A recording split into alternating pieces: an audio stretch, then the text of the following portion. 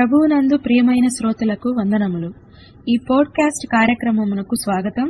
మీ అందరి కొరకు ఈ ప్రత్యేక కార్యక్రమమును ప్రసారం చేయుచున్నాము. విని దైవాశీస్సులు పొందండి. విశ్వాసమే విజయం. ప్రభునందు నా ప్రియమైన దేవుని బిడ్డలారా, విశ్వాస జీవితంలో స్త్రీయే కాని పురుషుడే కాని ఎవరైనా కాని విజయవంతంగా విజయపు బాటలో విజయపు జీవితాన్ని జీవించాలంటే మనకు విశ్వాసం అవసరం. విశ్వాసము ద్వారానే విజయము సంపాదించుకుంటాం. విశ్వాసము లేకపోతే అపజయముతోనే ఉండవలసి వస్తుంది. న్యాయాధిపతుల గ్రంథం 7వ అధ్యాయం 18వ వచనంలో అక్కడ మిద్యానీయులతో గిద్యోనుకు యుద్ధ సందర్భంలో రెండు వైపులా యుద్ధం చేయుటకు ప్రజలు సిద్ధంగా ఉన్నారు.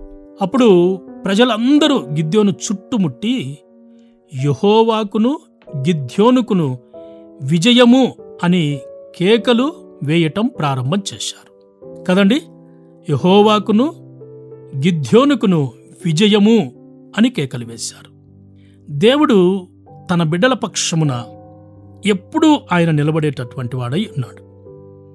తన బిడ్డలు ఓడిపోవటం కానీ, అపజయం పొందటం కానీ, అవమాన పాలు కావటం కానీ ఎప్పుడు కూడా నా యేసుకి ఇష్టం లేదు.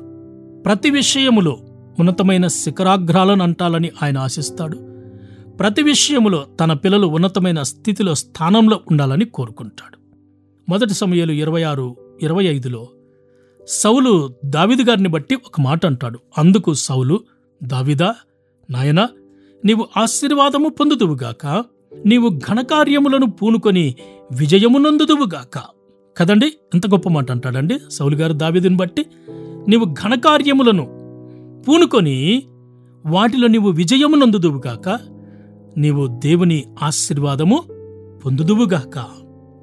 అదేవిధంగా దావీదు జీవితంలో ఎన్ని సందర్భాలలో విజయం సాధించాడు కదండి. చాలా సందర్భాలలో ఆయన విజయం సాధించాడు.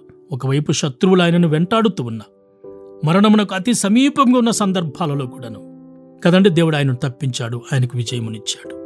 కాబట్టి దేవుని బిడ్డలు విజయ పతాకముతో ముందుకు సాగాలని ప్రభు కోరుకుంటూ ఉన్నాడు. ఈ లోకస్తులు కూడాను కొన్ని విషయాలలో విజయం సాధిస్తారు. వారిని బట్టి యోబు గారు ఒక మాట అంటాడు. యోబు 24లో దుష్టులకు విజయము కొద్ది కాలముండును, భక్తిహీనులకు సంతోషము ఒక నిమిషం మాత్రముండును. ఈ లోకంలో ఉండేటటువంటి దుష్టులు, దుర్మార్గులు, లోకస్తులు వారి వారి యొక్క శక్తిని బట్టి, వారికి ఉండేటటువంటి మరి అధికారాన్ని బట్టి వారు విజయం సాధించవచ్చు, కానీ అది తాత్కాలికమైనటువంటిది అని ఇక్కడ యోబు గారు తెలియజేస్తూ ఉన్నారు. కానీ తన బిడ్డలు పొందుకునేటటువంటి విజయము మాత్రము అది శాశ్వతమైనటువంటి విజయం. కీర్తన 44:3లో అంటాడు, నీ దక్షిణ హస్తమే, నీ బాహువే, నీ ముఖకాంతియే వారికి విజయము కలుగజేసెను. కదండి, నీ దక్షిణహస్తం, నీ బాహువు, నీ ముఖకాంతి ద్వారానే విజయము కలిగెను. కదండి, విజయము కలగాలంటే దేవుని యొక్క ముఖకాంతి మన మీద కనిపించాలి. దేవుని యొక్క దక్షిణ హస్తము, దేవుని యొక్క బాహువు మనకు తోడుగా ఉండాలి. 98:1లో కూడా అదే మాట అంటాడు, ఆయన పరిశుద్ధ బాహువు ఆయనకు విజయము కలుగజేసి ఉన్నది. కదండి, కీర్తన 144:10లో నీవు రాజులకు విజయమును కలుగజేసేటటువంటి వాడవు.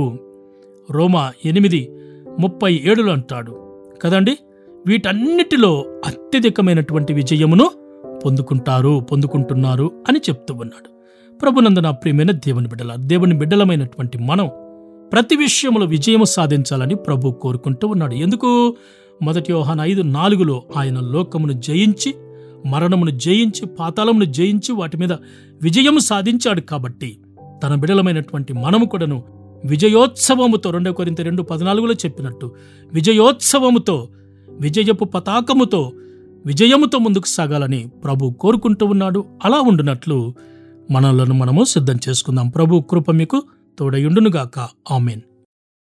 ఈ కార్యక్రమమును గూర్చి మీ సలహాలు, మీ ప్రార్థన అవసరతల కొరకు మమ్మలను సంప్రదించవలసిన మా ఫోన్ నంబరు 0948301313 6 మరియు మా ఇమెయిల్ ఐడి info@febaonline.org. మరి ఒకసారి మా phone number 0948301313 email ID info@febaonline.org.